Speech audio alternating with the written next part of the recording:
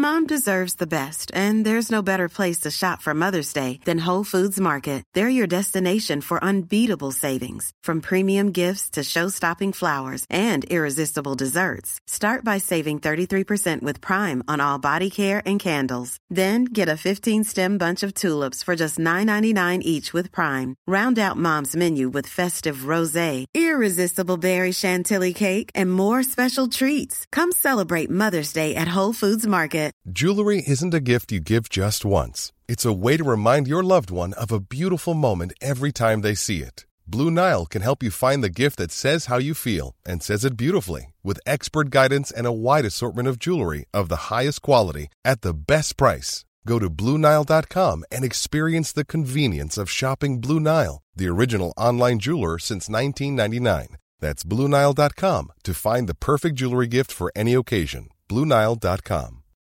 Since 2013, Bombas has donated over 100 million socks, underwear, and T-shirts to those facing homelessness. If we counted those on air, this ad would last over 1,157 days. But if we counted the time it takes to make a donation possible, it would take just a few clicks. Because every time you make a purchase, Bombas donates an item to someone who needs it. Go to bombas.com/ACAST and use code ACAST for 20% off your first purchase. That's bombas.com/ACAST, code ACAST.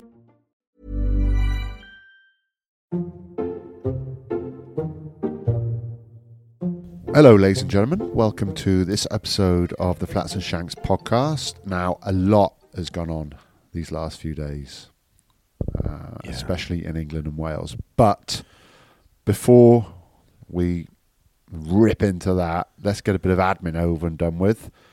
Flats, you get married? Says who? Says a little message I had from your sister. Would I be a plus one? Again. Yep, I'm marrying Shanks' mum, everyone.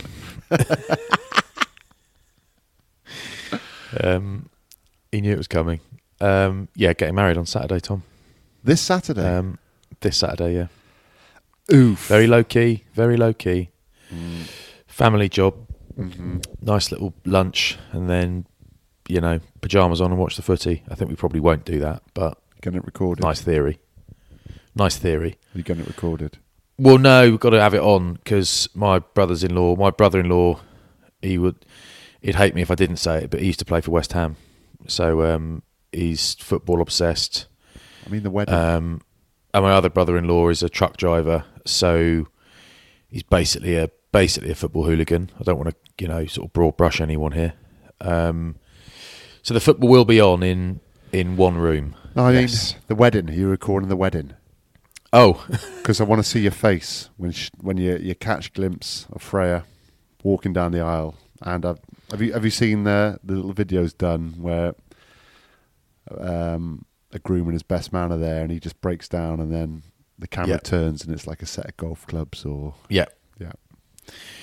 But it's not so much an aisle as I keep saying. Everyone keeps calling it an aisle. I was like, this is a corridor at a council building, and you're walking past. It's not walking down the aisle. You're walking down a corridor past other members of the public who are there contesting parking tickets. Yeah, and it's not quite like that, but it's your dream day, so you can do what you want. I've always said that. Yeah, and that is eat, drink, and be merry. Exactly. Yeah, and a nice honeymoon somewhere. Pop out baby number 2. Well, no, 4. Well, no, I've been really good bloke about it, and I've cancelled work on Sunday. Oh, but I am working. It's Tuesday where we are, folks. I'm working. I'm away tomorrow, being Wednesday, from 11 in the morning, away overnight, and I'm back at tea time Thursday, and then I'm working in London on Friday all day, so I won't get home till 7 o'clock or 7:30 the night before. And then you get married in the morning. But I'm not commentating on the Sunday now, because I'm a great guy. Legend. Fair play. Yeah. You've... The thing is, those things were booked first. So you know what it's like in our game. It's like, I can't You don't get married every weekend. So. Don't you? I mean, speak for yourself. No, but it's kind of like, no, you're dead right. But it's like there are certain things where Like I'm doing a European game for ITV, a live game. They're doing some European games, and that's next. I was meant to be doing this Sunday, and they're doing one next weekend in Exeter. And Topsy was doing one, I was doing the other, and I asked Topsy any chance you could swap, fella. So he sorted me out. So cheers, Toppers. Yeah. Cheers, Dropsy. So you swapped it. You haven't cancelled it. I have swapped it. Yeah, even better. I've not cancelled it. Even better. So that's good. That'd be nice, actually. Very, very simple day. And but of course, it's not, because there's actually loads of stuff to do, and I'm not here because I'm working basically for 3 days. The 3 days before the wedding, I'm working straight through. So it's going to be great, but I'm trying to do what I can to help. But ultimately, I'm not going to be here for much of the immediate build-up. But there we are. That's like a dream, good, isn't it? That's like a dream day. No, it's not. You think it is. When you say it like that, it sounds like a dream, but actually, all you know you're doing is leaving the house to go to work and leaving everything to everyone else. There's guilt associated with going to work. And you've got to say that because she'll be listening. When I say and tomorrow, Freya, she does have a name. My work tomorrow is a walk in the country, and then a few beers in a pub, and then a big dinner and a court session. That is my work tomorrow. Great work. The day after that is proper work, and the day after that is an interview. Hey, here's one. On Friday, yeah, go on. I'm doing hosting a lunch for MBN in the city, the Christmas lunch. Every year we do it, and every year it is brilliant because they pack it out in London. They'll have 500-600 people there, and they get great guests. And we've had some amazing guests there. And this year it's Joe Calzaghe, which I'm going to talk to you about, and you're going to help me prep. It's Ronnie O'Sullivan. Yep. And Eddie Jones. I kid you not. And he's still doing it. Well, I did get a call saying we're not sure. He's out, then he's in. But apparently, I said yesterday, they said he's confirmed. He's definitely confirmed, definitely doing it. Yeah, fair play to him. Yeah, it's amazing. Oh, that's a good lineup. There was a suggestion that I wasn't going to be allowed to mention the job thing. I said, well, how can you not? How can you not? Yeah. I only just realised Ronnie O'Sullivan, the Rocket, goes out with an actress who was in Footballers' Wives, and I think Hollyoaks as well. Oh, I didn't know that. Yep. I haven't prepped for that event yet. I will do that. That's tomorrow. Yeah, so, yes, Tommy, getting married. Yep. But I've got a date with Eddie Jones first. It's amazing. Congratulations. You sound absolutely pumped, and can't wait to speak to you next week. No, I am excited about it. It's funny because when you do like a bit of social media and you do a podcast, what you're basically doing is sharing, aren't you? You're an oversharer compared to people that don't. And people know a lot about you. Yeah, in some areas I'm an oversharer. In other areas I don't share at all. Keep your life private. I just don't talk about certain stuff and very much. And it's like, it's not, the only reason is it's actually nice to have something that is still mine. Mm-hmm. For the rest of your life.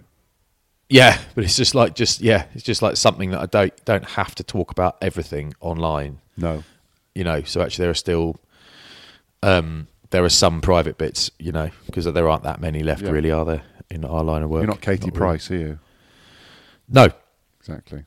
No, so it's going to be great, and the food's going to be good. And we're going to great restaurant Zizzy's afterwards, and a big we're going to get Pizza Express with a Groupon voucher. I did an event on Thursday in Pasture with Jiffy and Shane. Pasture in Bristol, Cardiff. Pasture in Cardiff. Yeah, great spot. Matt Ruskin. I know the Bristol Matt one, Ruskin. Yeah.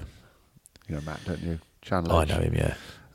And we arrived there, and there was a couple in their wedding attire that just got married that were in there. Yes. Okay. It was only a small wedding, so there was the bride and groom, and there was 3 or 4 others with them, just on a table in the corner of Pasture. She was in her wedding dress, he was in his suit, which made me think it was maybe the 3rd or 4th wedding.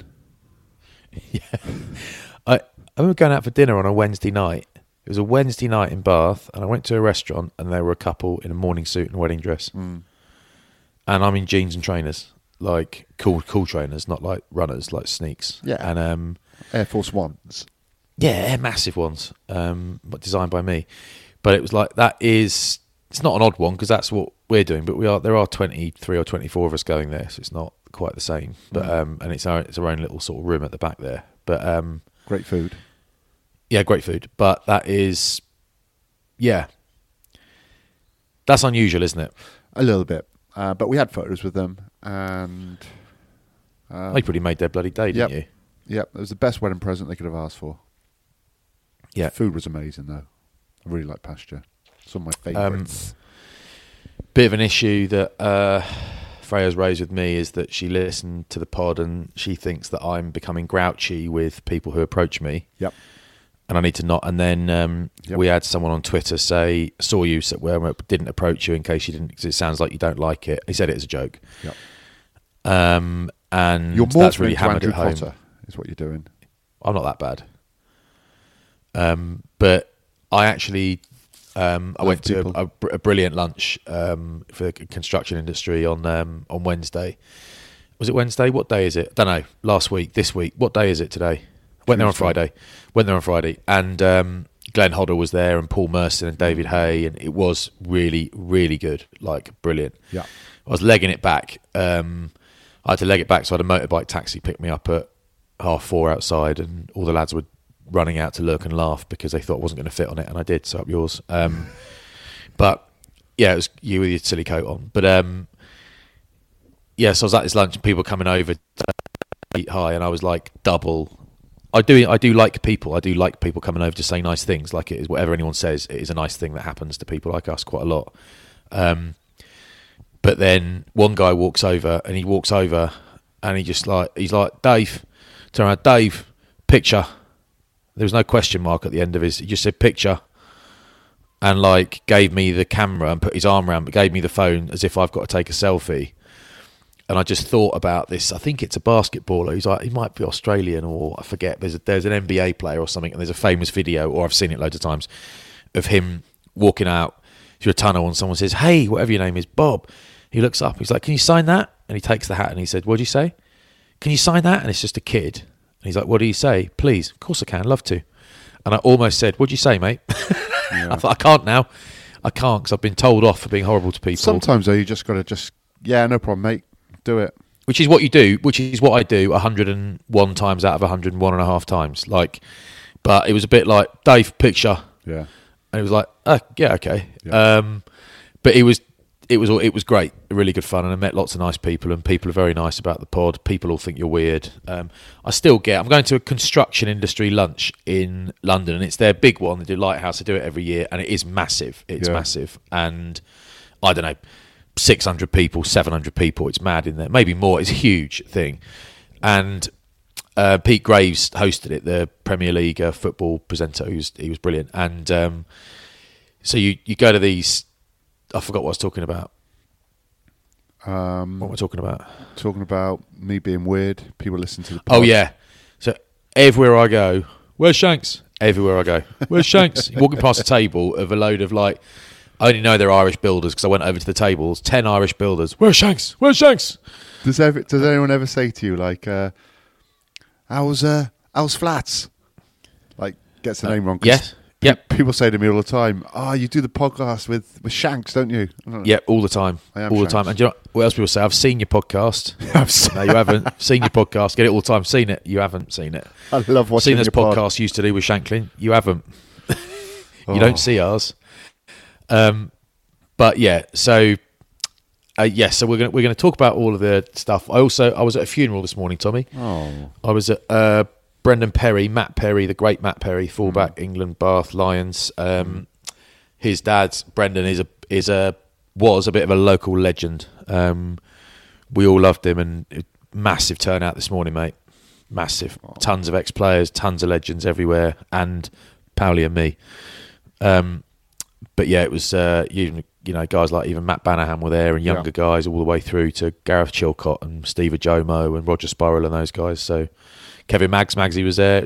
It was brilliant turnout. Anyway, that was what we did this morning, and I do oddly. This is an odd thing to say. I forgot how much I enjoyed funerals like, you're not meant to say that, but it was fun. It was like nice, and the readings were great, and Pez's brother Charlie he spoke, and he was unbelievable. Like, if Barack Obama had delivered it, you'd be like, yeah, that's the normal standard. He was unbelievable. So it's actually, when someone dies and they're really old, it can be a celebration. It can be, but it's the only time really a lot of people will make a big effort to come and pay their condolences. Yeah, so weddings and funerals. Yeah, see, I've got a funny thing about weddings. I like weddings, but I quite like, probably because like people like you and me, you and I do lots of formal events, right? So there's running orders and there's formalities, and the reason that most weddings are the same in terms of structure, or roughly the same, is because it works, right? But like, the formality, I do so much formality that I didn't want a wedding with all of that stuff in it. And you got to have some, but I'm even like, there's 23 of us. Why do we need a table plan? Because it's fun to have a table plan. But do you know what the reality is? And Freya will listen to this and I might get told off for this, but the table plan was meant to be drawn up by my 10-year-old daughter, who couldn't wait to do it and hasn't done it, obviously. So she got a couple of days to do it. It won't get done. And if it does, it'll be hurried. And the table plan is just a scrap of paper on our kitchen table. Yeah. There is no table plan yet. So the whole notion of name tags or whatever they are and big table plans when you walk in and lovely bit of art, it hasn't happened. So it ends up being rushed and it's kerfuffle. And I'm just like, that is the sort of stuff that stresses me out, is probably the wrong way to put it. But it's just like, it probably frustrates me a bit, even though it's got nothing to do with me really, because it's like we could just leave all these bits out and just have lunch. It'd be really easy and sit where you I can't wait to see some photos on social media of you. I never do that stuff. Freya. I never post that stuff. No, but you will do because it's your wedding or someone. No, I think I won't actually. Someone I think will. I won't. Hopefully someone will. Also, this is probably a bit deep for the pod, but it's like, I don't know, every relationship and former relationship is different. But like, my ex-wife and her fiance don't post loads of pictures on social media. Not because anything's awkward, it's not. But I don't. Private life. Yeah, it's private, and we don't need to rub anyone's nose in it or anything like that. I'm conscious of who else will see it, and I think, well, everything's fine. The relationships are all great, but it's like I had a mate say to me recently, Bod from Vale House Kitchen, and my mate Bod Griffiths, and he does pork, but he does other stuff too. But he said to me, well, we went on holiday early this year with the kids and whatever, and I said on the pod we're going on holiday, and when we got back, a comment to me he made, and he meant it, and he was like, it's great that you just went on holiday and you weren't posting and you didn't tell everyone where you would go, all that sort of stuff. It was just, I said I hadn't even thought of it, but I just, unconsciously just thought, just give me a week where I don't have to tag anything or tell everyone or show off that I'm staying in the Ritz-Carlton in LA, because that's where I was, and I'm driving around limousines. All right, well, I won't find them on social media, but will you send me a photo then? Yeah. All right. We are having photos taken. Brilliant. Yeah, it'd be lovely. Great. That's all I want. It's going to be great, and I kind of just want to see a little round face with a smile on it. Even though people like you and I give it the whole cock of the walk thing when we're on on duty, it is quite nice to be low key and just not the centre of everyone's attention for a day. It'd be quite nice. What about the stag? It's going to be a. It was great. Stag. It was great. Sorry we didn't invite you. Stag. It's going to be. Sorry we didn't. Where'd you go? Yeah, I don't know. Like Val d'Isere. But this is an existential conversation now. But here's another thing, Tommy. Like, you text me the other day about the stag boy, and I'm like, do you know what? Yeah, Powley should organise that. Really, get off his arse. But it's like, not that there's a best man, because I haven't got one. Don't need one on the day, so I haven't got one. But he just organises things. But it's almost like I look at my diary and think, when am I going to go on a stag? I don't have time. And then I think to myself, I'm doing it wrong. Like, I'm doing life wrong. Yeah, you're doing it wrong, mate, because it's not about you, the stag. It's about all your mates, and it's the only trips they're allowed to go on. I mean, I don't have to come, do I? It's the only trips they're allowed to go on where they can't get anything thrown at them for going away. Or you're booking a lads trip. You're booking a. Do you need me there? At the airport, yeah. If I stayed off social media for a long weekend, your wife would never know that I wasn't there. if you could come and you could just chill out in your hotel room, in your suite. You don't have to come out with the rest of us, but you probably need to be there just so we can take a couple of photos of you. That would be handy, around breakfast time. But then I can leave. It is very selfish of you not to organise a stag for your mates, because some of us, mate, this is all we got. This is all we got to look forward to. And I remember when you were absolutely thrilled when I told you that I was getting divorced, because you said there'd be straight away. The first thing you said was, "Be another stag in 3 or 4 years." Yep. Which is the support I needed at the time. But my point is, Tommy, I think I can't do it. I haven't got time. And then I think if you haven't got time to go on a stag do, you are actually doing life wrong. You're getting it wrong. We're not meant to get to the age of 80. I'll never make 80. 65. And you're not meant to get to that age and think, God, haven't I worked a lot? You're meant to think, haven't I had loads of amazing trips and memories with my friends? And I'm too busy doing stuff to do it. And it's like, mate, you've got to sort that out. You've got to be able to just book time off for... Yeah. Don't live to work, work to live. Having said that, it's Tuesday 2:30 in the afternoon and I'm in bed with my electric blanket on doing a pod with you, so it's not that bad, is it?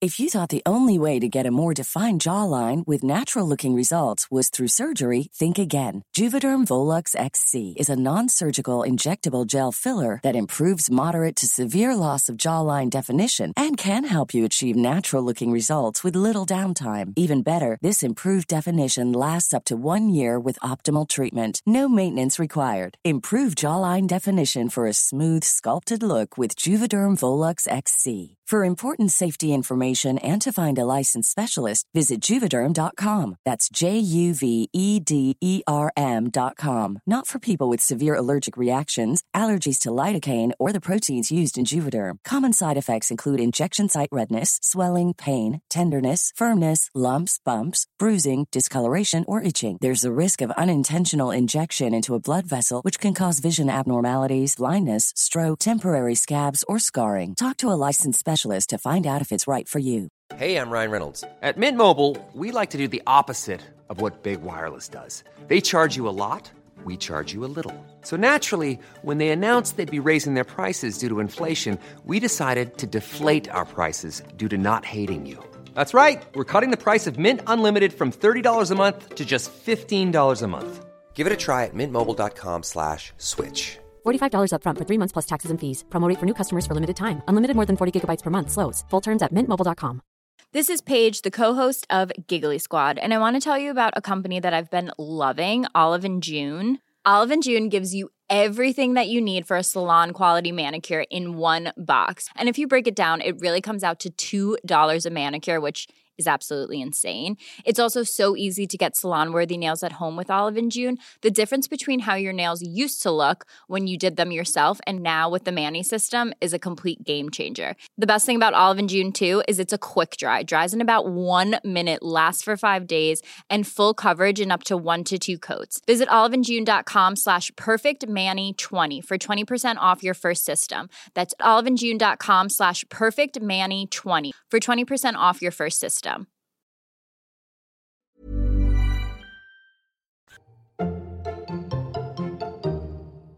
We better get into it. We've done around 20 minutes now of some of the starter pre-chat. And who do you want to start with, mate? Do you want to go Eddie first, or do you want to go? I want to go first. You've got the whole SP on. Yours is the Welsh thing. I just want to say, massive Gatland fan, and try and keep it objective because that's our job. But big fan, and really excited to see what he does with Wales because they have been floundering. Although I think that ultimately Wayne Pivac, the results weren't good enough under him and his coaching team. I wonder what happens to the coaching team as well. You talk about that as well. But ultimately, I think the system is so knackered that anyone is going to struggle to have medium to long term, success in Wales without some changes being made. The other side of it is, and this has got nothing to do with anything, and there are proper journalists out there that will probably hate this comment, but I really, really like Wayne Pivac. And not that I think he should have... I'm not saying they shouldn't have sacked him. I'm not saying that. I'm just saying I really hope that it's not too horrific an experience for him, because the handful of times I've met him and interacted with him, I'm like, this is a solid bloke. Really good bloke. Yep. There are some people you meet and you think, you don't wish them ill, but you don't really think twice about what might or might not happen to them professionally. But with him, you're like, I hope he's all right, because he's just seemed like a top guy. I agree, Fred. And I think the way that he's handled the whole situation with dignity, there's been no blame. He's taken full responsibility. It shows you what a legend of a bloke he is. I think he had to go, especially with the results that we've had. Italy at home, lost to them. Georgia at home, lost to them. I think it had to be done now. You can't wait any longer, because someone's going to need to come in and at least have a Six Nations and a couple of pre-World Cup warm-up games before they actually get into the World Cup. I would say it's quite strange, coaches going at this time of year, England and Wales, because everything's built towards cycles, and most coaches become available after World Cup cycles. I was surprised when Gatland was announced as coach, because when you feel, and sort of in the press and the media, that a coach is leaving and he's probably going to go, all these names start floating around, don't they, of potential candidates, coaching staff, the lot. Gatland's was thrown around there, and I wasn't quite sure, Flats, to be honest, whether that was just someone throwing it out there, like Sean Holly gets thrown out there every single time there's a coaching position that comes up. But does he want to coach? Does he apply for these things? I mean, I'm not sure. I think he's quite happy just doing the media. I don't really good at what he does too. Yeah, I don't really know. So Gatland's name was thrown into the mix, and I sort of thought, well, he ended in 2019. He was 12 years as Welsh coach, and he's got Grand Slams, championships, semi-final of a World Cup. For me, I thought he probably took Wales as far as they could go, and it was the perfect opportunity to get someone new in, someone fresh in, someone with a different style of playing, because it was Warren Ball for such a long time. But the reason why it was is because of the players that he had.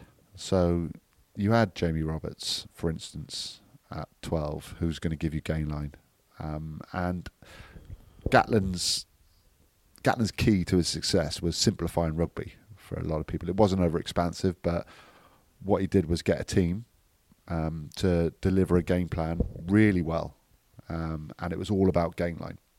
What he had when he first came in was a group of fantastic players, me included. And then he had the under-20s that came through as well. So he had Dan Biggar, Lee Halfpenny, John Davis, Sam Warburton, Justin Tipperick, Tulupe Faletau, Ken Owens. He had this big group then, the core of the team for the next 10 years. He's not got that now.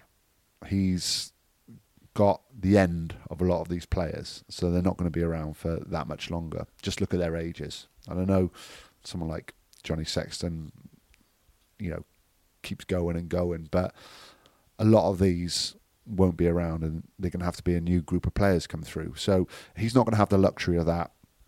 There's a lot of issues with Welsh rugby at the moment.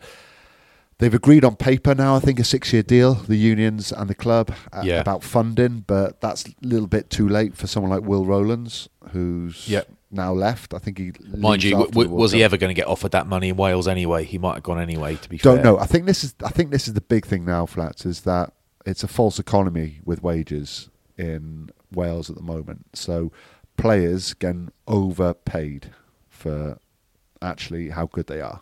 They would never get a contract like that anywhere else. And for me, the reason is because the lack of talent coming through. So any position you look at, I don't know, a second row, a 15, if there's not talent coming through, all of a sudden, and the 4 Welsh regions teams are desperate for a player, you're going to be able to up your wage. You're going to be able to demand more because there's no competition. And that is why, for me, you're getting a lot of what I would say average players on big bucks, because there is no one else behind them. So I think because at the moment Welsh regions don't know their budgets right now for this season, they don't know their budgets, they don't know next year's budget either. So I think there's going to be more realistic wages coming through now, and it might be difficult to keep players. It might not. It depends on availability in other teams. France, England, I'm not quite sure, but they're certainly not going to be on big bucks, which they have been previously. Yeah. So that's the governance of Welsh rugby as well, of having an amateur board at the moment, is a huge issue. Academies, everything is different. Whilst when Gatlin came in 2008, it seemed to be ticking over. It seemed to be ticking over. There weren't the massive financial issues that we see now, but because of Wales' success, Team Wales' success, people sort of forgot about what was going on with the regions. It's only now, since the Welsh team is having issues, that you actually start to look at the whole of Welsh rugby and the whole of the regions. So, Warren Gatlin's job is to paper over some cracks then? I don't know. It's the honest answer. I thought he would have been. He might be great to step up after 2 years and become performance director, maybe, and look at pathways for players coming through. Look at how they're being coached. Look at how they're being developed.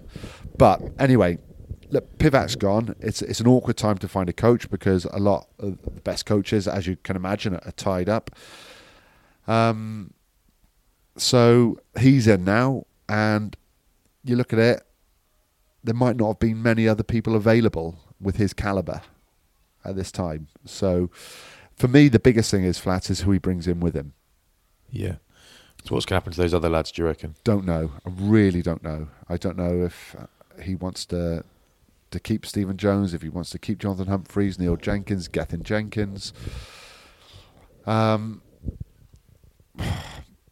It's quite strange because no one knows, I don't think. Well, Neil Jenkins will never leave, you presume. Yes. He's too much of a Gethin Jenkins was a major player for Warren Gatland. He was, and if you look at the autumn campaign, Wales made I think either made the most or were quite high up of making the most tackles, which is not a positive because you don't really want to be defending for large periods. But tackle completion rate was quite high. But then Steve Tandy seems to be doing a good job at Scotland as well.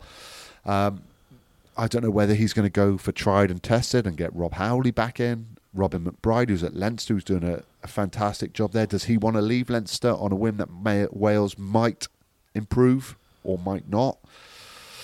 So, I mean, can we just get Scott Robertson and Ronan O'Gara to join Warren Gatland, please? Yeah, exactly. That's a dream. Exactly. They're also, well, one of them is part of the conversation with England as well, isn't Scott Robertson? There's. And I honestly thought Gatland might go to England. I thought he might seem the perfect fit for England. Well, I got told by someone, a relatively senior ex-international who knows a few people last week, that it was nailed on, done deal, Gatland to England. But what I will say, he is a wonderful manager, and he's brilliant at getting the best out of what he's got, and he's shown that with Wales, with the limited players we got. He manages to get 100% out of those players. He's tried and tested. He's got a brilliant CV, and sometimes you just need a change of voice, don't you, in the environment, and it can transform a team. So, surprised that he was offered it. Surprised he took it in a way because it's going to be a lot tougher this time round than 2008. Yeah, but he's experienced. He knows what he's doing. I was a bit surprised he took it. It's great. I'm glad he has because it's great for us lot to watch. But he kind of, his stock has been rising by the month almost, hasn't it? Since he but we can't play the same way that he used to play as well because we don't have those players anymore. We don't have a big, robust number 12, Jamie Roberts, Esther Hazen, Diolande, that type of player. We have to play a little bit different. We have to play a little bit wider. We have to be quite clever in the way we attack. We have to shorten defences. And it's how he gets the best out of this group now going forward. And look, I said it a bit of tongue in cheek, but this morning on BBC Wales, it wouldn't surprise me if he won the Six Nations. Because Wales still have a good core group of players. Well, he can't because Steve Borthwick's going to win it. Yeah, and Fabian Galtier. So we've got to play France away. There is that. But we could finish second or third and have a really good account of ourselves. But I don't know whether it's going to be a 2-year one, Flats, and whether he's just sort of going to see how it goes and see the success, but steer us through to the World Cup and take a view on it after that, and just steady the ship until the W find a long-term replacement or what he's going to do. It seems quite open-ended. It seems he's got 2 years with the option of more. So I don't know who's got that option, whose decision it is. But we have to work on our attack. We have to find a way in which Wales can utilise and get the best out of the players in attack. I think defence isn't my biggest worry. My worry is scoring more than 1.7 tries a game, because you're not going to win many games. And that is it. Well done. Yep. Shall we? Well done. Shall we go to Good you? luck, Gats. Yeah. Good luck, Gats, because we all love him. Yeah, so in a way, it's quite convenient we ended up doing our podcast on Tuesday afternoon, isn't it, rather than the planned Monday morning, because Eddie Jones out as well. When you look at what Eddie Jones has achieved in 7 years, he's got highest winning percentage, I think, of any coach. He's got he does. 6 Nations titles, Grand Slams, World Cup final. He's done a lot, actually, but I think there are a few things that ended up costing, and I think sort of chief among them is this whole narrative that it's all about World Cups. And I think to a point, as sports people, we can understand that, because if England had won a World Cup, nothing else would have mattered. Like, people talk about the year England had in 2002. England had an epic year in 2002 and leading into the World Cup in 2003. But no one really talks about it because they won the World Cup, so it doesn't matter. So it's to the point where it's almost like, like when I played for Bath, we won the European Challenge Cup, right? The Parker Pen, the big biro, but it was a Challenge Cup. When you're there, it's massive and it's great because we hadn't won a trophy for 10 years and it's great. When you look back, no one talks about it, that trophy. They talk about Heineken Cup winners and Champions Cup winners now, and it's weird because you get to a point where a Grand Slam's amazing, but you talk about, like you Welsh guys talk about the Grand Slams you won, and it's a massive achievement. But the England guys can say they won a World Cup, and that trumps everything. Yep. So I do get that. But at the same time, it's basically saying it's all about a World Cup, holding stuff back if that's a thing, and all cards close to your chest and all that narrative. Is like you are asking all these people to almost acknowledge that these games don't matter. You're saying these games don't matter, and they do matter. Every time England play should really matter. It should really mean something, and it clearly does to the players, and it does to everybody. But being told it doesn't really matter as much as the games that are coming up in 4 years' time, I think doesn't sit well. It doesn't go well. And, as I said before, you're spending so much money to go and watch England, so much money, being told effectively sort of a low-level, constant narrative that these aren't the games that count. Imagine if everyone said, "We'll stop coming then." And I do think that Twickenham the last few weeks, I know you've been there, you've been in Cardiff, but the atmosphere, 10 minutes against New Zealand, the atmosphere was electric. Otherwise, looking back, it was about the most indifferent set of atmospheres I can remember. A lot of it, not all of it, but a lot of it was so quiet. It was so quiet, and you think, these people have spent hundreds and hundreds of pounds. If you bring your family, it's £1,000. Like, it's a mega expensive day out with everything in it. These people are spending tons of money, all of them, and they're not even cheering. There were people leaving early for the South Africa game. They're just leaving early to beat the rush, get a train early. You're like, this is England at Twickenham against the world champions, and they're leaving 10 minutes early to beat the rush. And I think people in the end were just like, it's partly to do with performances, and I think it is mainly that, but I also think that Eddie Jones became kind of ungovernable a little bit. I think he was probably, for the RFU, difficult to manage. So I do think it's the right decision. I certainly don't wish Eddie Jones ill. All these people on Twitter, they'll say, well, good riddance or terrible decision. I kind of, let's be measured about it. Yeah. But I think it's easy to shoot from afar. I think that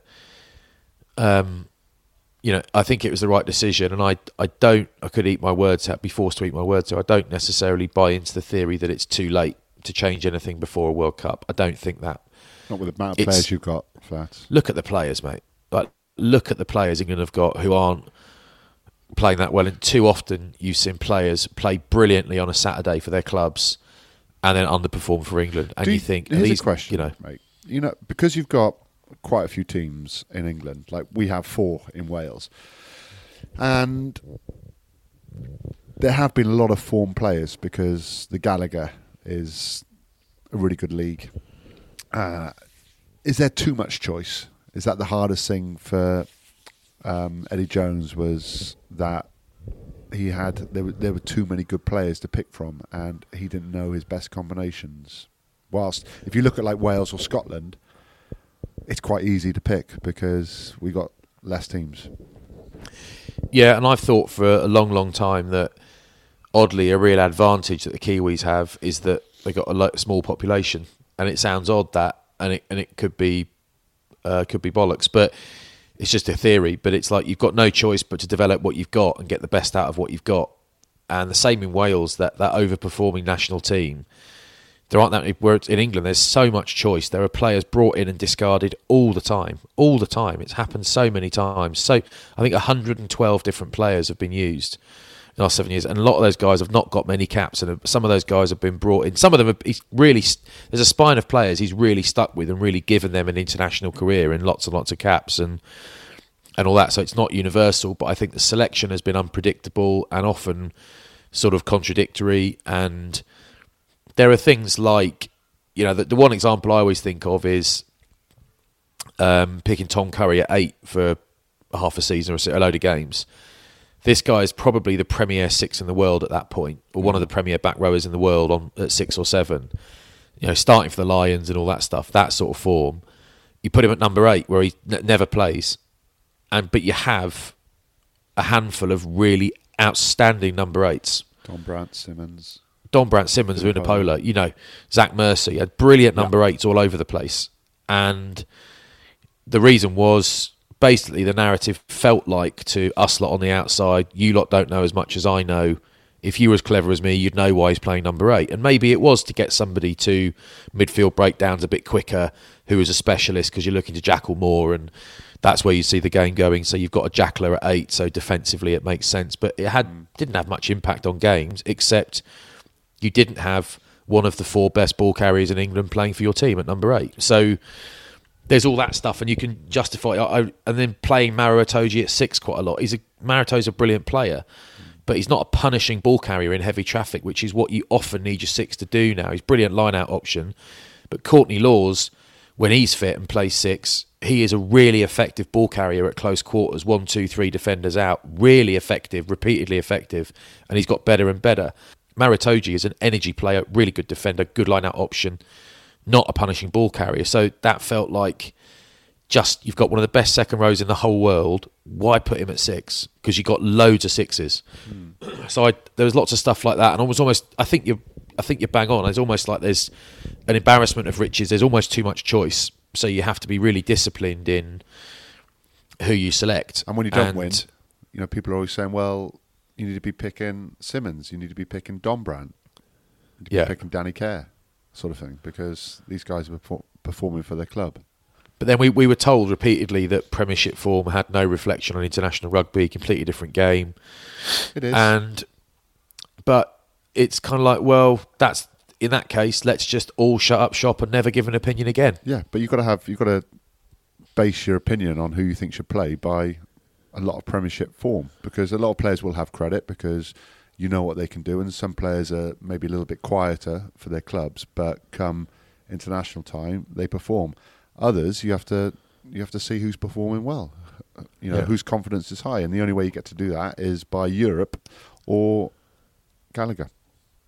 Yeah, that's it. So it's kind of okay. Well, there's no point in playing well in the Premiership then, because it doesn't get you anywhere. And I think maybe you can't just swap the team all the time, because you need some consistency of selection. But there wasn't in a lot of time. There wasn't consistency. But then what consistently did happen is that a lot of form players weren't picked for England. You know, Don Armand was one of the original ones. I mean, this guy was so dominant for a couple of seasons at Prem level, and in Europe played brilliantly as well. Jamie George as well, another one. Never picked. Yeah, it took him a long time to get in the team, and admittedly, there's all that stuff, and there's Sam Simmons. How good did he have to be before he got a few England caps? It's kind of there's always selections you disagree about, always. So that isn't an entirely fair conversation, because if you were picking the Wales team, there'd be lots of people who disagree with you. It's just you. It's just obviously. Yeah. But I do think. Yeah, I think he contradicted himself too much and disconnect with the fans and the media. I think there was very little connection by the end. Yeah.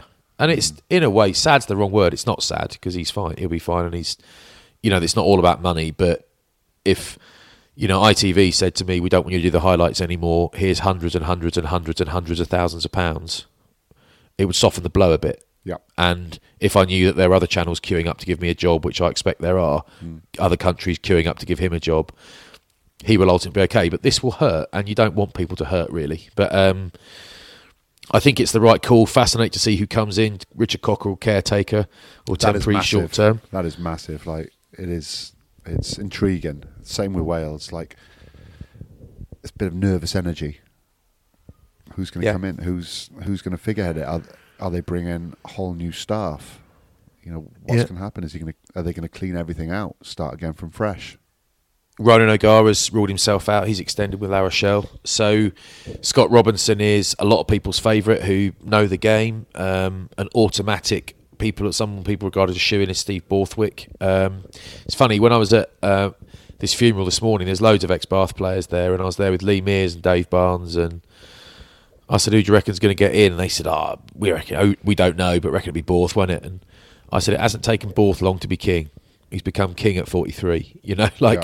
It was absolutely, if he gets a named England coach, it's absolutely no surprise to anyone that played more than 5 games with him that he's going to be England head coach. To Leicester as well, because massive, mate. You'd think he'd bring in Kevin Sinfield as well.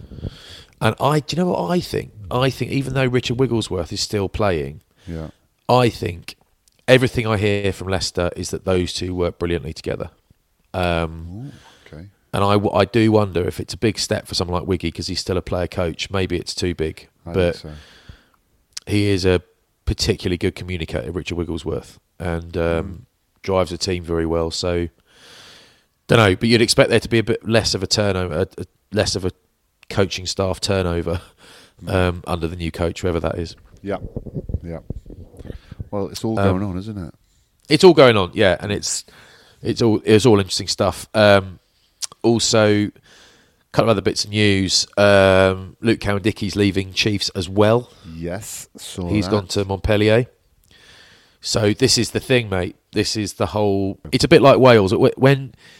If I say something like these players are getting overpaid, it makes me sound like I don't think Luke Cowan-Dickey's worth a lot of money. I think he's worth loads of money, but there is not a player who is worth so much money that it sends their club broke, right? So, but the Premiership clubs are in a, they're in a spot where they cannot afford to pay the players as much as the players are demanding, and as much as the players have been being paid the last few years.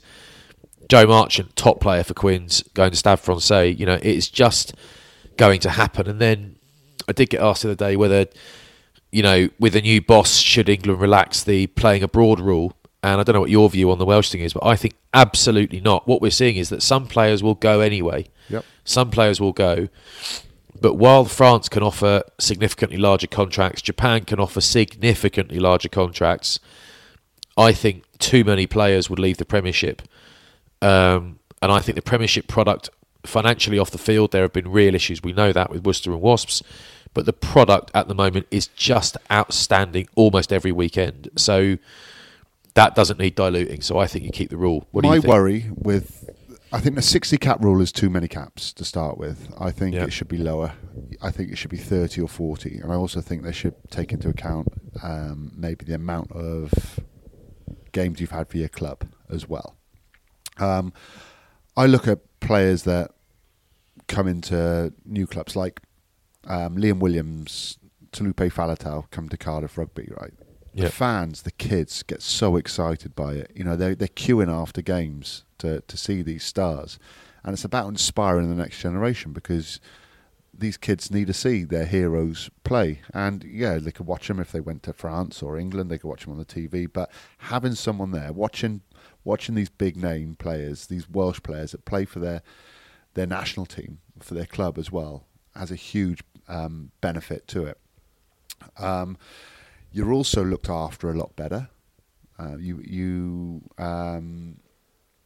get more access to these players for Wales, for training. So I'm still a fan for this rule to be there. You know, there's a lot of investment that goes into bringing players through, and you know, from 18 to 20, 21, whatever age they break through into the team. And I want to see these players play in Wales, and I want to see the Welsh teams and the international teams get the best out of these players. I don't want to see, for instance, like, I know George North has come back to the Ospreys now, but it killed me when I watched him come through Scarlets, and all of a sudden then he left for Northampton, and you're sort of seeing him in his peak. Not that he's dropped much, but I just want to see that in Welsh rugby. And the issue, I think, as well, is that if you do get rid of that rule, players will leave. Not all of them, but players will leave. And I'm not seeing a lot of quality that's going to come and replace that. You know, it's not like, you know, the argument for players leaving is that, you know, that there's more positions available, so more youngsters will come through. Now, is there something that I've not seen?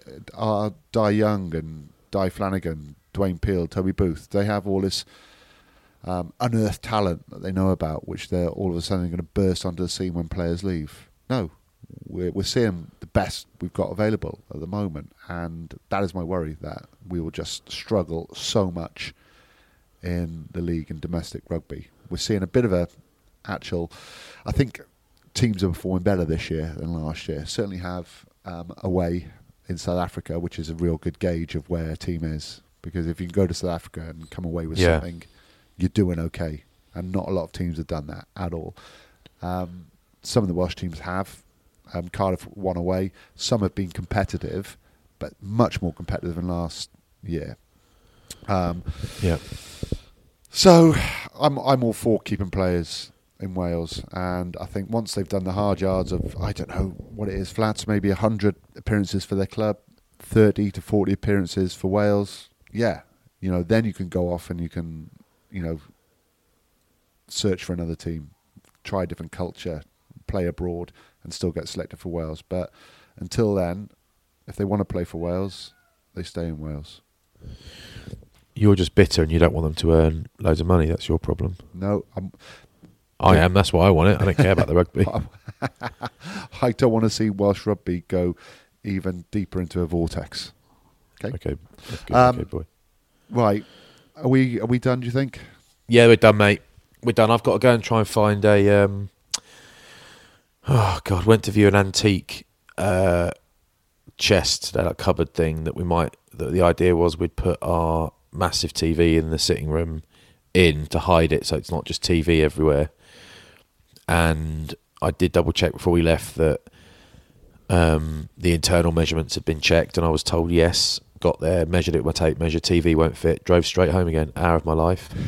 So I've got to go. I'm getting my push bike, my foldable cycle with my hat on, to try and go, my gloves on, to try and go and find something massive to put a telly on so that everyone can watch football. It's not going to happen. I'm not going to find anything.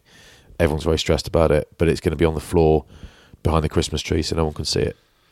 All right? Yep. Sold an old king-size bed. We're just moving kids' bedrooms around. Moving kids' bedrooms around. Not the bed. My wife found somewhere to sell it. I don't know. It's an online site, and a guy came to pick it up in a VW Polo. And when he opened the boot, he had a baby's pram in the boot as well. I was like, "Oh, mate, you've not planned." Did he get it gone? Did he get rid of it? Well, we had to wind down the front windows to somehow angle the legs out the window. Yeah. And the boot won't close. And I said, "Look, mate, I've got no rope. I've got some bungees, but you're not having them. What I have got is a bit of butcher's string. We can maybe tie your boot down with that. So You're not Steve Spears. He tied his boot down with some butcher's string. Oh, my days. Oh, yeah. There we are. Oh, my days. Yeah, Facebook Marketplace is where people sell stuff. Yeah. That's it. Yeah. Do you know, although, forget dating websites. That's the place to go on, apparently. Yeah, is it? Yep. Hey, you. How's tricks? No, it's you search wedding dresses, and then you can search location, and then filter on size. And it's probably a lot of women selling their wedding dresses because they're divorced and they don't want to keep them anymore.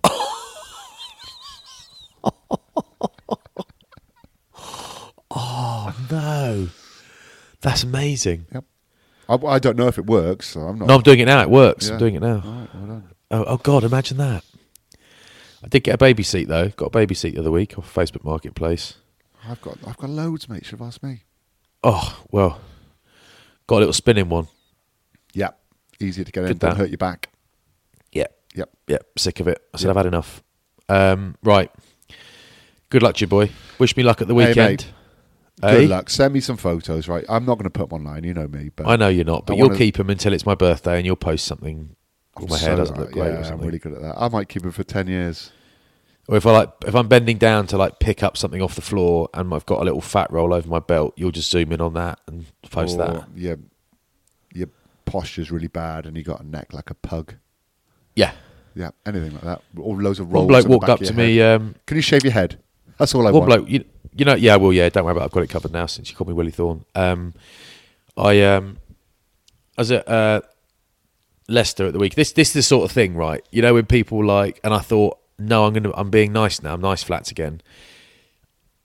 Someone who works for London Irish, and he's I forget his name. Lovely bloke, actually. Met him loads of times, but I don't know. We don't know each other. We say hi at games. And he walked over and he said, I was standing with Topsy. He said, "Do you know what's nice?" He said, "When you're getting a bit older, and you're letting yourself go a bit, and you look on TV." And he reached up and flicked the bottom of my chin, my neck. And he said, "I look and see you on TV and see those jowls, and I think he's got a bit on him as well. See a bit of jowl on you, makes you feel better." I was like, "Cool. Cheers, mate. We're off now." It's like you literally walked over. You don't know me. You said I'm fat and got a double chin, and have walked off. It's like that is. If I was a woman, you'd be in trouble, mate. I always say that. You know, if Mark Mad. Regan's in the building, just have a chat with Ronnie because you'll realise your life's all right.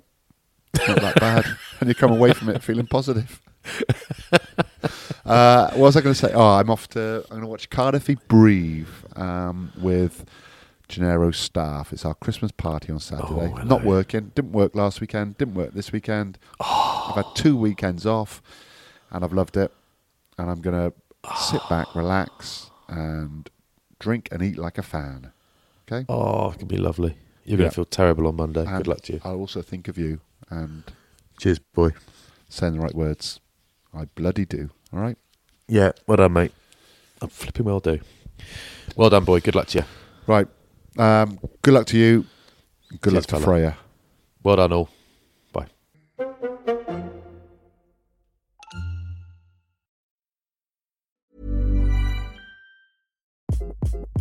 Hi, this is Craig Robinson from Ways to Win, and support for this podcast comes from Invesco QQQ, the official ETF of the NCAA. Invesco QQQ is proud to sponsor this episode, and even prouder to provide access to innovation for the last 25 years. Basketball has had innovations over the years, too. We're seeing the game played in new ways every day.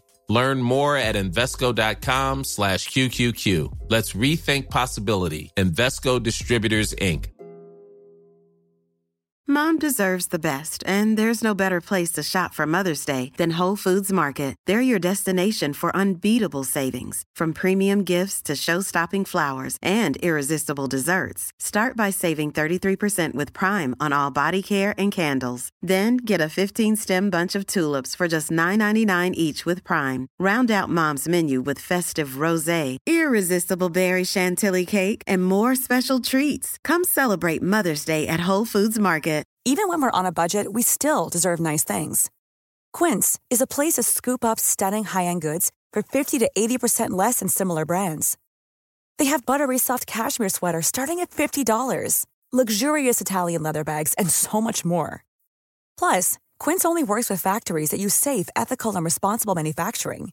Get the high-end goods you'll love without the high price tag with Quince.